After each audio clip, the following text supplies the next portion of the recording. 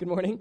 I wanted to, before we get into the text of Matthew 16, we've been going through Gospel of Matthew, kind of calling it the life of Jesus according to Matthew as we travel through from January up through Easter, which is coming up. And man, I wanted to start first just by saying this sermon was tough for me. This was a hard one for me to put together. Sometimes sermons come together quickly and naturally, and this one I really struggled with. And I think I wrote it out fully and then fully deleted it and then fully rewrote it about at least 3 times this week. And the struggle I experienced with it is that as I pressed more and more into the text of Matthew 16 that we're going to look at, I kept experiencing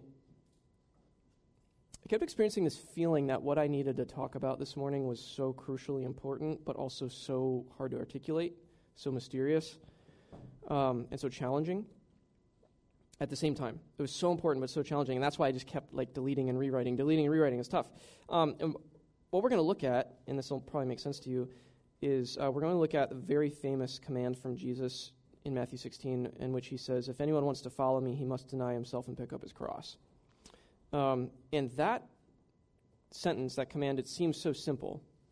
But then when you press into it and start thinking about what does that mean, what does that look like, it's challenging, it cuts to the soul, and it's so hard to articulate. How exactly do I stand up here, and how do I talk to us about the powerful and profound mystery of denying yourself, of losing your life, of setting aside your life and finding it at the same time? How do I talk about that? And that, frankly, it just feels like it's a mystery that's kind of beyond me to be able to talk about. I can't quite wrap my mind around it. I can't wrap my words around it. I can't give you a formula.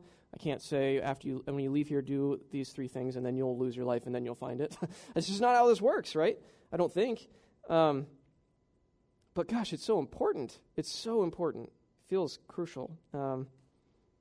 It might be, I think, one of the most important things for us, actually, especially in our culture, which the idea of denying yourself culturally, that's just so completely counter to everything that we're kind of taught about how to live, right? So the combination of those 2 things, the urgency, the importance, the challengingness of this, and the profundity of it, the mysterious nature of it, the combination of those 2 things leave me just in a position right now to just pray that God would use these words I have this morning, that God, whatever I speak, that God would use it to stir up something in us as a community, to call us to follow Him, to call us to do what He's calling us to do. So I'm going to pray for the sermon in that spirit. So pray with me. Lord, I pray that more than anything else, I pray that the beauty of Christ would just shatter everything else this morning. The beauty of Christ would be paramount to anything I say, and that we would no longer, in the words of Bonhoeffer that I'm going to read later, that we would no longer even see the difficult road of discipleship. We would only see Christ as we step forward. So Lord, make that a reality amongst us this morning. Thank you for this community, and thank you for this time that we have. Amen. So we're going to look at specifically the second half of chapter 16 of Matthew. Go ahead and flip to that if you have it nearby. I'll have sections of it on the screen as well. I'm only going to note one piece of context here, and that is simply that it's arguable that what we're going to look at is happening in kind of one of the peak moments of popularity for Jesus and His disciples, right? Last week, if you were here, I talked about Him feeding massive crowds with loaves and fish, and healing and casting out demons. He was doing all this amazing stuff, and crowds were just thronging around Him and pressing in on Him. So it's just a kind of a peak popular moment for His public ministry, for His reputation. And that, especially, deny yourself and pick up your cross. Think about that comment in the context of immense popularity, right? I think that's a really important thing to kind of put in the back of your mind as we look about everything that's going to happen. So everything we're going to talk about, it comes in that context. So starting in verse 13, this is the NIV. It says, when Jesus came to the region of Caesarea Philippi, which is a significant city, named after Caesar, hence the term Caesarea. So the fact that it's named after Caesar indicates some of its cultural kind of background, right? Not a Jewish primarily area. When he came to Caesarea Philippi, he asked his disciples, "Who do people say the Son of Man is?" And they replied, "Some say John the Baptist, others say Elijah, and still others Jeremiah or one of the prophets." A couple things I want to point out here. The phrase Son of Man is a really important phrase. It's a really important title. It's a reference to a vision. There's different places it comes from in the Old Testament, but a really important reference is Daniel 7. There's a vision, and a kind of a revelatory vision in Daniel chapter 7 in which one like a son of man is coming on the clouds. And it's a vision that's loaded with future hopes. It's a vision that's loaded with God acting in a decisive way to bring about God's rule.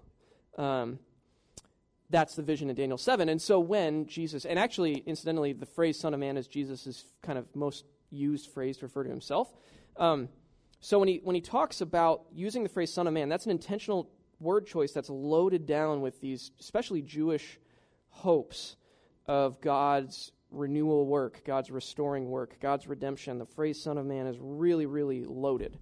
And so when Jesus says, "Who do people say the Son of Man is?" It implies a few things. First of all, it implies that people are talking, right? Who are people saying the Son of Man is? So that implies that people are having discussions about the Son of Man, the one who's going to come and do God's work. Hence the context I just mentioned of Jesus' own popularity. He's causing a stir, he's causing a buzz, he's causing conversation and reflection. There's people talking about what's going on around him and potentially or apparently using this language of Son of Man. He's just making waves. I don't know if anyone has watched there's a Netflix show. I think there's only one season. It's a couple years old now. It's called Messiah. Has anyone watched this? Has anyone yeah, Joey's seen it. Jordan's seen it. A couple people. I don't know that I'm like necessarily full-throated recommending the show. I liked it, but the point that one thing I think it did great, really well, in my opinion, is if the concept of the show is that there's a Messiah-like figure that shows up in the Middle East, but it's today, and he brings up a following and starts preaching and doing miracles, and it's all about kind of how would the world react to that happening today. It's a really interesting concept. But the point that I'm trying to make as it relates to this is that what I think that show did really well is it brought out this feeling how people would react to the types of things that Jesus did.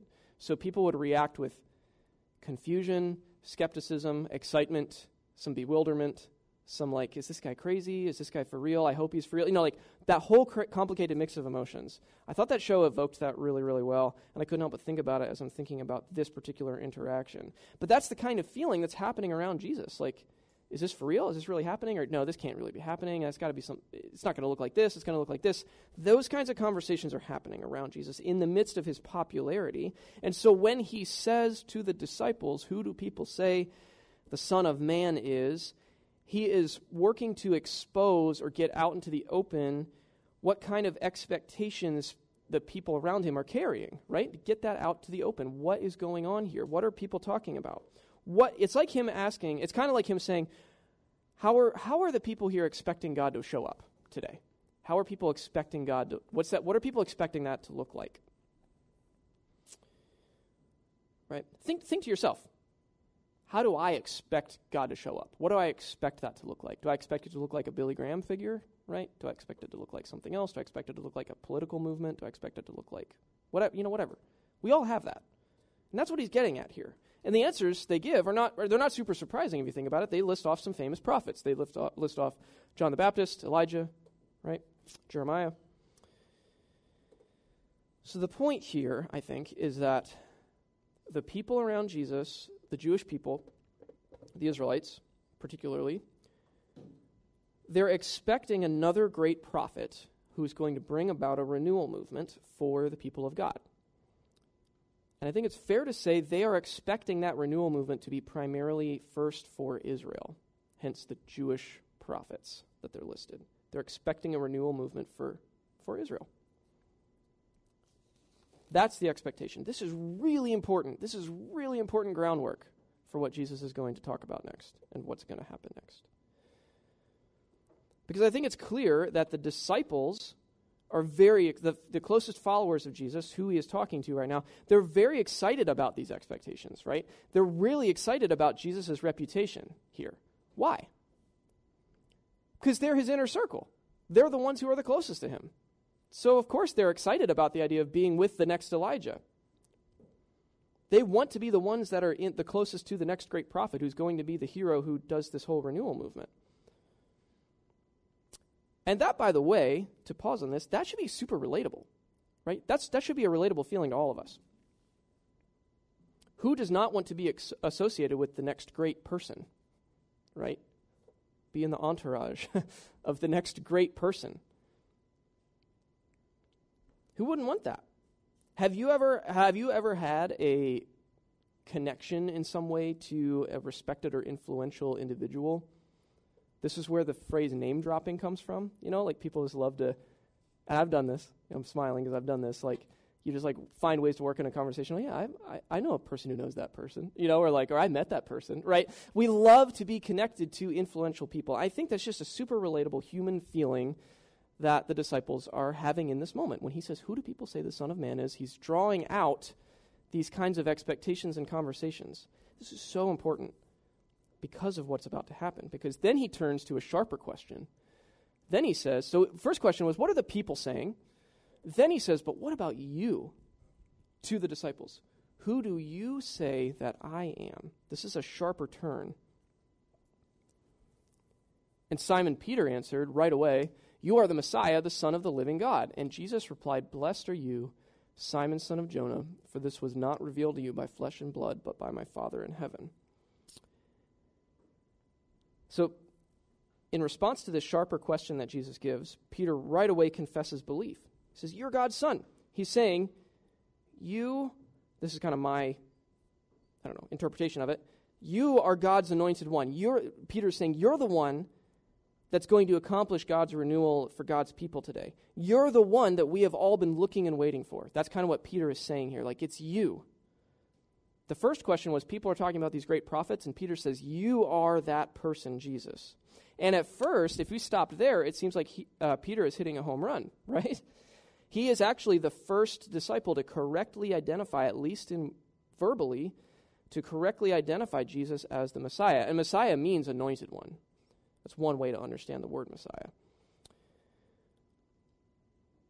linguistically. And in fact, Jesus does give him a blessing for this response. He declares Peter and he's going to go on. This is a massive whole sermon on its own. We're not going to spend a lot of time on it, but he does go on to declare Peter as the foundation of the church. This is another famous, on this rock I will build my church, and the gates of Hades will not prevail against it. That's where this comes from, that chapter. He declares, in response to this declaration from Peter, Jesus says Peter will be the foundation of the church. And I think that has something to do with Peter's willingness to declare Jesus' name and Jesus' public role as the Messiah. I think that that's what is going on there. But as we'll see soon, very soon, it's possible to use, and this is challenging, it's possible to use the right words about Jesus. It's possible to use the right language about Jesus, but have completely the wrong idea. Completely the wrong understanding. If Peter did it, it's possible for me to do that. It's possible for you to do that. Use the right words, but have the wrong idea. I just thought this was a perfect time to use this. You keep using that word. I do not think it means what you think it means. After this interaction, Peter's declaration, I'm going to skip down a few verses down to 21. Says, from that time on, that's an important little detail. From that time on, Jesus began to explain to his disciples that he must go to Jerusalem and suffer many things at the hands of the elders, the chief priests, and the teachers of the law, and that he must be killed and on the third day be raised to life. Peter, same person, upon whom the church will be built. Peter took him aside and began to rebuke him, Jesus. Never, Lord, this shall never happen to you. Jesus turned and said to Peter, get behind me, Satan. You are a stumbling block to me. You do not have in mind the concerns of God, but merely human concerns. There's a lot going on here. The phrase from then on seems to indicate in the text that this is a hinge moment. This is a turning point in Jesus' ministry and his work. And I think in the context and the flow of this chapter in particular, now that the expectations of the people and of the disciples have been exposed and brought to the surface, the expectations of what the Son of Man would do and who Jesus is. Those expectations have been drawn out. Jesus is now doing some pretty radical confronting and deconstructing of those expectations that have been verbalized. So keep in mind what I said a minute ago, that people are expecting a great prophet who's going to lead a renewal movement for Israel. The shape that renewal movement could take there's lots of theories about what people were expecting there, but nevertheless, they were expecting this prophet figure. That's what was kind of in the atmosphere at the time, and Jesus, in the face of those expectations that have just been vocalized, Jesus says, actually, I'm going to suffer at the very hands of the political rulers that you think I'm going to liberate you from. I'm going to suffer at their hands unjustly, and they're going to kill me. And then I'm going to be raised to life 3 days later. He is pummeling their expectations, essentially, directly. His messiahship, his anointedness, involves him willingly walking into his own suffering and death and knowing that it happens. And John, by the way, this is an important, I refer to this all the time, but John chapter 10 says that Jesus laid his life down of his own choosing. He was not battered around by the forces of politics and human sin. He walked into it. He controlled that decision.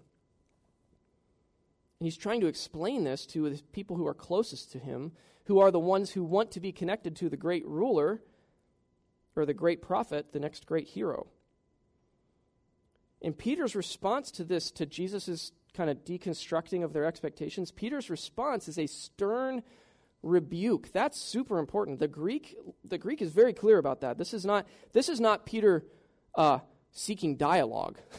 This is not him saying, that's not my understanding. It's not him being like, wait a minute, I'm a little confused. This is Peter saying, no, that is not correct, Jesus. Peter is confronting Jesus' confrontation of his expectations. Peter really thinks, I think the text is pretty clear, Peter really thinks Jesus is wrong-headed about this. Like, he actually thinks Jesus is wrong. And Peter is wrong about that in a way that's really dangerous. And in fact, and Jordan preached about this weeks ago, the temptations that Jesus was offered at the very beginning of his ministry in the wilderness from Satan. Peter is mirroring that temptation. When Satan essentially said to Jesus, you don't have, this is my version. Satan was basically saying, you don't need to go through the cross, right? I can give you the power, right? I can give you the nations right now. Satan was kind of saying, you don't need to do that. Peter is mirroring that, and I think that's precisely why Jesus uses the term Satan. He says, get behind me.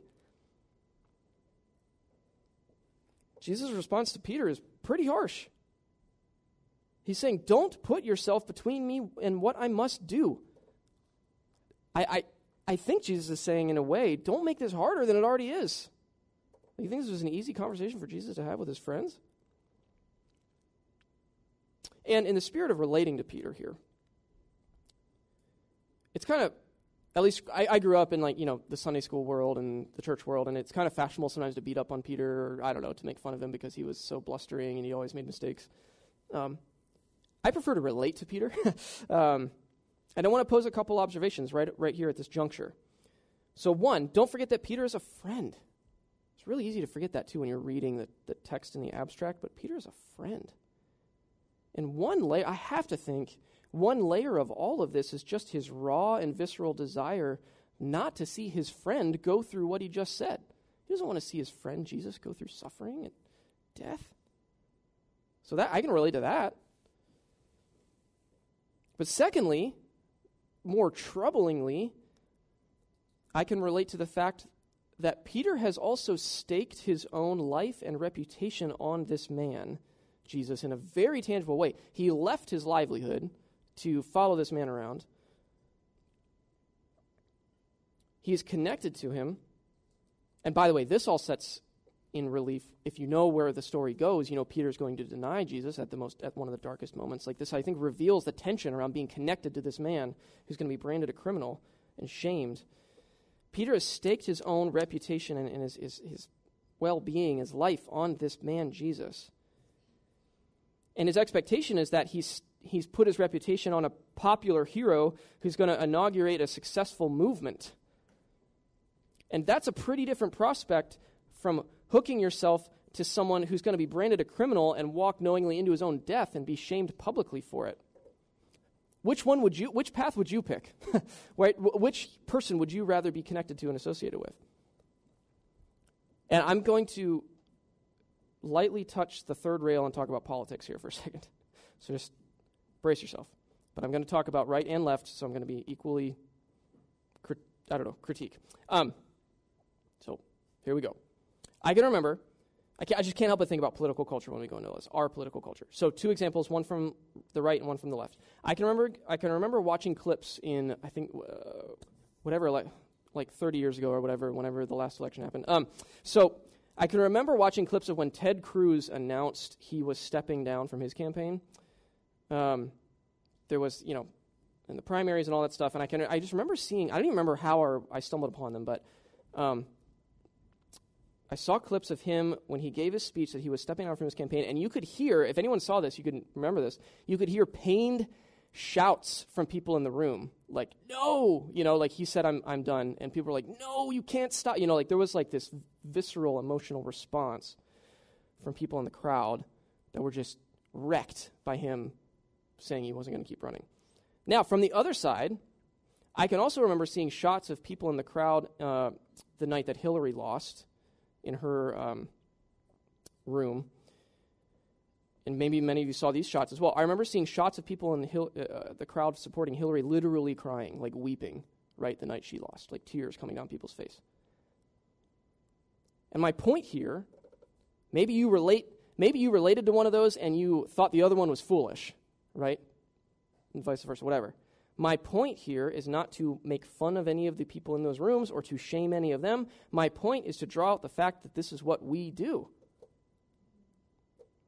We can't avoid pinning hopes on leaders, being swept up into movements that feel bigger than ourselves, that we're going to be on the right side of history because we're connected to these people, right?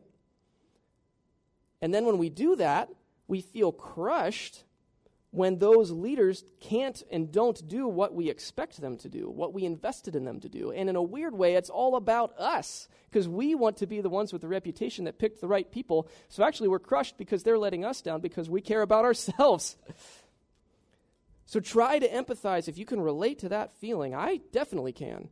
Try to empathize with Peter's pain and confusion in this moment. Saying, no, Jesus, this will not happen to you because you're my friend, and maybe more subconsciously, because you're supposed to be a hero because I connected to you, and I gave up a lot to be with you, which is true. Peter did give up a lot to be with him. And I think all of these dynamics are why Jesus is taking such pains to correctly define what his messiahship means. I think that he is drawing out the misguided expectations of the people and the disciples, and I would say us as well. He's drawing those misguided expectations out to the surface so that they can be corrected. It's like when you need to draw an infection to the surface to get rid of it. It's like drawing it out so they can be corrected. But those expectations need to be corrected so that we can know what it actually means to be following this man, what it actually means to be associated with him, so that we can then find life in him correctly, because life cannot actually be found anywhere else. I'm going to repeat that because it was like a lot bundled up. Our misguided expectations of Jesus need to be drawn out and corrected so that we can know what it actually means to follow him, so that we can actually find life in him correctly, so that God can get the glory by saving us and renewing us in the world in the process. And all of this finally sets up where I started, which ends with the call to discipleship here at the end of the chapter, starting at verse 24. After all of this, Jesus said to his disciples, this confrontation. So again, picture. Peter rebukes Jesus. Jesus rebukes Peter and then turns to the rest of them. They all saw what just happened, right? Jesus and Peter didn't go into a soundproof room and have that exchange. They were right in front of everybody. And then Jesus turns to everyone there and says, whoever wants to be my disciple must deny themselves and take up their cross and follow me. For whoever wants to save their life will lose it. Let that sink in for a second. Whoever wants to save their life will lose it. But whoever loses their life for me will find it. What good will it be for someone to gain the whole world yet forfeit their soul? And I want to end here. I want to comment on two aspects within this command. I want to comment on the denying yourself command, and I want to comment on picking up your cross. Because for Peter and for the other disciples in this immediate context around Jesus, for them, the phrase for them to deny themselves, for Peter to deny himself in that moment, it meant setting aside his own preconceived hopes and expectations for what Jesus would do, right? Allowing Jesus to define those hopes and expectations instead of his own presuppositions. Setting those aside. And bundled up within that was the hopes that Peter had for his own life within those hopes, right? This is where I think the point starts to drill into the soul. It's like Peter had understandable hopes for himself that he wrapped up within his hopes for what Jesus would do. And Jesus says, you got to deny that. Because you got to let Jesus be who Jesus needs to be. Peter needed to trust that Jesus would know what was better than even his own hopes and expectations. Even Peter's own hopes and expectations. Even despite the confusion that produced in Peter, Peter needed to trust that Jesus still knew better. And I really think the same thing is true for us. Are we willing to similarly let our own hopes and expectations be deconstructed and messed up and blown up in favor of connection to and association with Jesus no matter what, even if that looks confusing and produces real pain? Momentary pain, at least. And I want to drive this point just a little further. So, like Peter did, do you have certain hopes and expectations about how following Jesus and being a Christian will actually benefit you? Do you have those? Are you willing to potentially be wrong about those expectations and to have Jesus correct them? Are you willing to trust? I'm trying to avoid Christian jargon and cliche here. It's really tough. But are you willing to trust that being connected to Jesus really is enough no matter what? I don't say that lightly. Are you willing to let go of those hopes and expectations, to kind of release your grip on them and to put them down and to pick up a cross instead? And that's another word. Cross is so ubiquitous in, sermons and devotionals and all that, understandably so. But it deserves a little bit of reflection, lest it become overly familiar.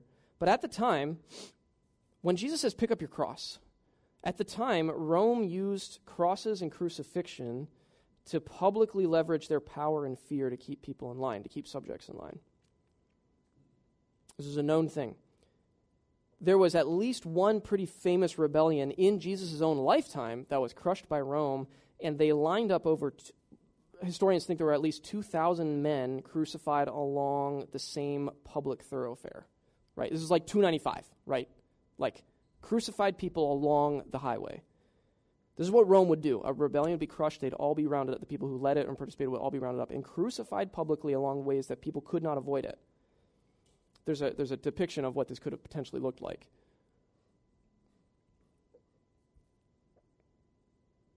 It was impossible to travel along the road without hearing the pain, the agony, the death cries of these people.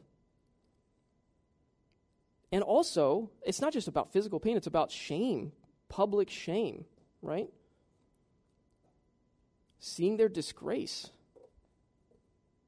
Jesus probably walked along this road after that rebellion happened and saw all these people. So for Jesus to say, pick up your cross, that has gotten so loaded with kind of Christianese jargon, like I said. But for Jesus to say, pick up your cross to his disciples, he was saying that to people who walked along that road. He was saying, yeah, I am telling you to willingly pick up this visible, public, unavoidable, noticeable symbol of disgrace and death. The world is not going to understand why in the world you would pick that up of your own volition. The world's not going to understand, and you are going to be tempted to put it down and try to find another way around, just like Jesus was tempted. And I think, obviously, we don't have literal crosses in our time, but we do have those experiences, the experience of disgrace, of shame, right? Increasingly, and this is just a sliver of kind of the experience, I think, to be clear. I'm not trying to make an equivalence here, but I would say that it's true that increasingly in our culture, a willingness to embrace the label Christian, let alone the label evangelical, whatever that means these days, but a willingness to kind of be aligned with those kinds of labels and terms is to open yourself up to all kinds of misunderstandings and accusations and shame. And I feel this. Jill and I are really immersed in the life of our neighborhood, and I feel this every single time that innocent question comes up. So what do you do, right? And that's just a small example. That's a small example. That the social, pain or misunderstanding or embarrassment I feel in that moment is like a fraction of what Jesus is talking about when he says, pick up your cross. But my point is, if I feel it in that tiny moment, what did the disciples feel when Jesus said, pick up your cross and follow me and deny yourself? If I'm barely willing to suffer that small amount of embarrassment I just said, how much less willing am I probably going to be to pick up an actual cross like Jesus did? This is really challenging. This is why I struggled so much this week. This is feeling so challenged. But this was really important, and this is where I want to end. When Jesus said, this is so important. I hope that I articulate this well. When Jesus said, pick up your cross, he was also saying to his disciples, and he's also saying to us, and he also modeled it. He said, I am doing the same thing. And in fact, I'm doing it before you, and I will not depart from you as you do it. So walk with me. I promise you will find life on the way. I promise you will find life, and it's going to be confusing, but I am with you. That's what was bundled up in Jesus' command, to pick up your cross and deny yourself. And I want to end, I feel the limitations of my words, so I want to end almost in a prayer. You can take this as a prayer if you'd like. But I want to end with some powerful words from Dietrich Bonhoeffer, who I've talked about before. He's one of my faith heroes, my spiritual heroes. I admire him immensely. And I want to end with some words from him, because not only did he write powerfully. Does everyone know who Dietrich Bonhoeffer was? His life is worth knowing about. He was a public intellectual, a theologian, and a scholar in Nazi-era Germany who resisted the Reich and had the opportunity to leave Germany twice and be safe, and both times went back and ended up in a concentration camp, and he ended up dying, probably being hanged in that concentration camp it's hard for me to talk about this, 2 weeks before that camp was liberated by the Allies. So not only did he write powerfully on this concept of denying yourself and picking up your cross, but man, he lived it. He literally did give his life to resist evil in his time. So I want you to listen to this extended quote from him. I really want you to listen to this. You can close your eyes if you want. You can, like I said, you can receive it as a prayer. But I want to read this through slowly, and then I want to transition us to communion after I finish this. It's a lengthy quote. But he said, "To be called to a life of extraordinary quality, to live up to it, and yet to be unconscious of it, is indeed a narrow way. To confess and testify to the truth as it is in Jesus, and at the same time to love the enemies of that truth, his enemies and ours, and to love them with the infinite love of Jesus is indeed a narrow way. To believe the promise of Jesus that his followers shall possess the earth, and at the same time, man, listen to these words, at the same time to face our enemies unarmed and defenseless, preferring to incur injustice rather than to do wrong ourselves, is indeed a narrow way.